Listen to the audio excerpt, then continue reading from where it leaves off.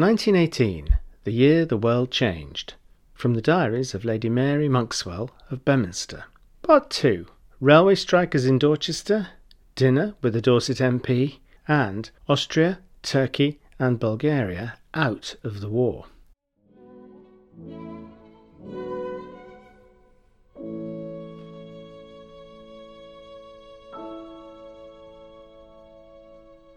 Friday, September 13th. Mrs. Pinney and old Mrs. Brisk carried me off behind two raging horses to Horn Park. I only went there to see Ambrose. He came in from shooting with old Mr. Brisk and his son Joe, looking very thin, but fine and gay to see these two young men. Ambrose has gone through 1,000 dangers, and all his brother officers are gone. Joe, 6'4", frightfully wounded and lame, but going back to France next week. I raced back down the hill through the darkening evening. Tuesday, 17th of September 1918. Robert walked over from Seatown, and I had the best afternoon seit lange. He sat in his own chair, read George Trevelyan's Carlyle, settled my accounts. Went over to see DVG, had tea, and we started together as far as in sight of sleep, talking of everything. Here we parted. The autumn evening, the romantic winding road. He looked back and waved 2 or 3 times, just as his father would have done. 18th of September 1918. Sir Robert Williams, Dorset West MP, duly appeared about 6 o'clock. I found him much worn with his son's death in France and his clever wife's death. I think he liked talking to me. I gave him a meagre dinner, and we went up to the hall where he addressed some 60 electors. He speaks badly, but one loves him rather. I much enjoyed his company. He is much in distrust of the Socialists' power. Expects an election in November. September the 19th, 1918. A most successful trip to Seatown. We all crammed into the car. McCoy and Dog on the box. Had wired Robert to say we were coming, but the telegram unopened. Rather stunned to see us, but we had brought our own lunch. But he had plenty. Little Lorna, taller, but too thin. Very lovely. Robert and I raced up to Thorncombe Beacon. See broad stitches of silver and blue, stained with purple shadows of the clouds. Violent storms. Tuesday, 24th September 1918. I hear tonight of a railway strike. No Great Western trains running. Those traitors should be shot. 25th September 1918. Anxiety relieved about treasonable strike by letters arriving only 2 hours late and newspaper. To Trotman's for tea, the happy Owen and his handsome wife. 1 fine peach, which I gave to Mrs. Kitson. Friday, September 27th, 1918. Railway strikers at Dorchester pelted by the wounded Tommies. Serves them right. To Stoke Abbot in pony cart with Mrs. Russell to call on handsome Mrs. Owen, who had transformed poor Owen into a human being. Saturday, September the 28th. So many victories, thank God. I can't take them all in. All along the Western line, north to south, Belgians to us, the French, the Americans, 40,000 Turks prisoners in Palestine, Bulgaria wishing to resign. The news is simply splendid. Monday, 30th of September, 1918. At 5 o'clock, a rumour that Bulgaria had lain down their arms. At 7, a telegram from Winnie Cuddesdon that the Servians there had heard this. This is, I underline this, news. Tuesday, the 1st of October, 1918. The Splendid Hope confirmed. Bonner Law at the Guildhall told them Bulgaria had surrendered. They are treacherous barbarians, but we are taking no risks.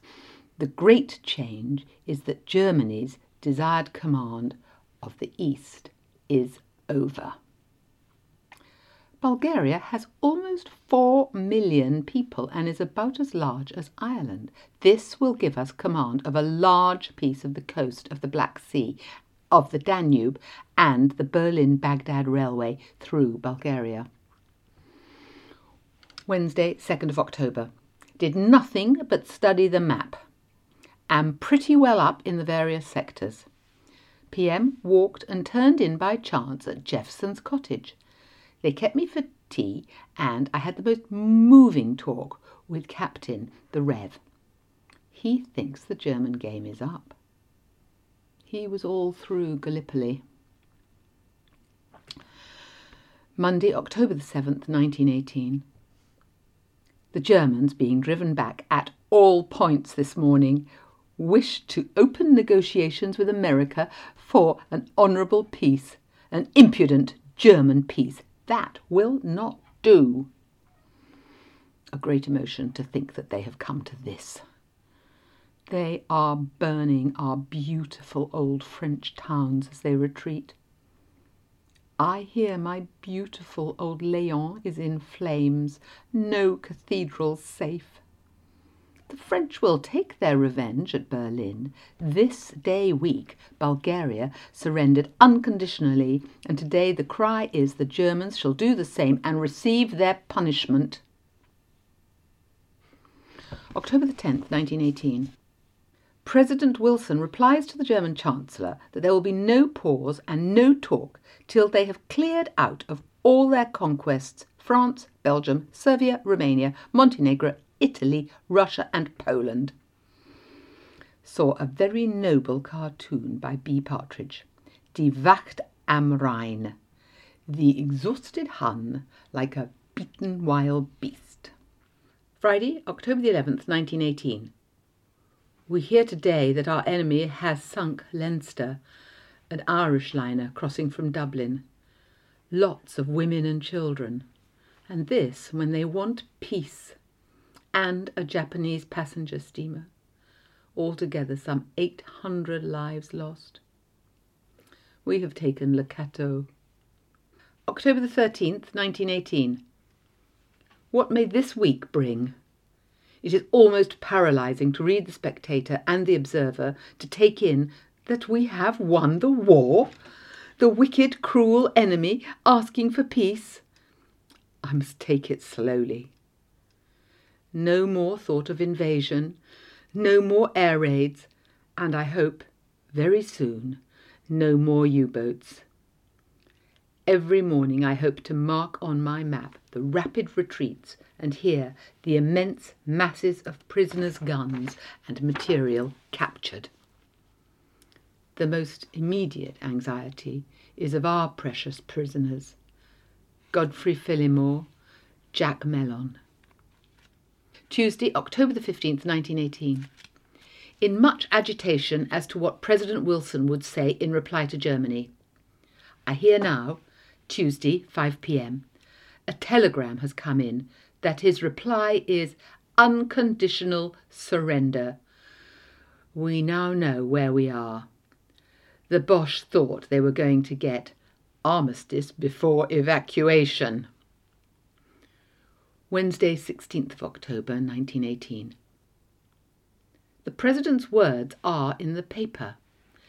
Generals in the field, Foch, Haig and Allenby, are to dictate the terms. The outrages to stop at once. Arbitrary power to cease. The Kaiser and Junkers to go. This before the thought of armistice will be even for a moment considered. Of course, the Kaiser will go on fighting as long as he can get his army to fight. No, he ran away. I do my best to keep abreast of events, as we all do in these troubled times. I do my best to keep abreast of events, as we all do in these troubled times. My dear late husband was Under Secretary of State for War in the mid-90s, so, in a small way I suppose, I am privy to a little inside knowledge. From Times. Nothing is more singular than the utter incapacity of the ordinary German mind to understand the situation. They express indignant surprise that President Wilson should venture to require from Germany any guarantees at all. They must awaken before long. Saturday, October 19th, 1918. The most wonderful week of our lives. It is clear that the Boche will fight on to the last. Will settle himself on the line of the Meuse. Monday, October 21st, 1918. President Wilson refuses armistice in Austria. He stands quite firm. Tuesday, 22nd of October. The German reply makes curiously little impression upon one. For so great an occasion it seems so slight. It denies its outrages, says the U-boats are told to leave passenger boats, and is supported by the German people. We cannot stop fighting for this. Thursday, 24th of October. Prince Max of Baden, the German Chancellor, makes use of the words "go under with honour." Terrible words for Germany to hear. Balfour says the Huns shall not have their colonies restored to them in East and West Africa and New Brunswick near Australia. Saturday, 26th of October. I went to see Mrs. Beaminster today. Her worthy, excellent husband, cabinet maker and carpenter, died last week. She said I had been a great consolation. I put this down to encourage myself. My own little doings obliterated in the great world movement. Sunday, 27th of October, 1918. The news is too immense for private life. Service 11. Good sermon from Mr. Davis. We are to forgive the Germans where they repent and make full reparation. So there's no hurry. Looking through my scrapbook of war cuttings, I found this letter from Lord Davenport just 17 months ago, asking us to reduce our consumption of bread. Ships were being sunk by the wretched U-boats, and we were told to eat less food by a grocer. This we did in great measure. Those dark times are behind us. Thank God. November the 1st, 1918. These wonderful days. Almost days with the news